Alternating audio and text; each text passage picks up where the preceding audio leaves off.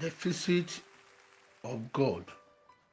Exodus chapter 33 and verse number 14 says, "And he said, My presence shall go with thee, and I will give you rest." By the grace of God from today, as you are accompanied by the presence of the Almighty God, His presence will protect you, His presence will shield you. God will visit the foundation of your life and turn your bitterness into joy. God will visit your home, will visit your life, visit your business. Lord will visit all that concerns you and make appropriate adjustment that will favor you in the name of Jesus Christ.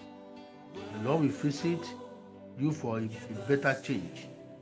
Your story will change from bitterness to joy, to glory, to deliverance, and to all good things in the name of Jesus Christ.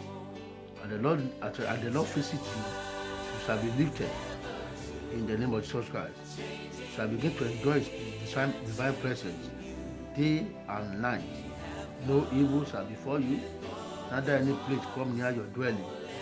God will create an hunger and thirst for His presence in your heart. And as you seek the Lord, you will find Him. You will find grace to make you great. You will find comfort in His presence in the name of Jesus Christ. As from today, go and enjoy forever God's presence and God's visitation. And because of that, you will enjoy total rest and peace of life. In Jesus' mighty name, amen.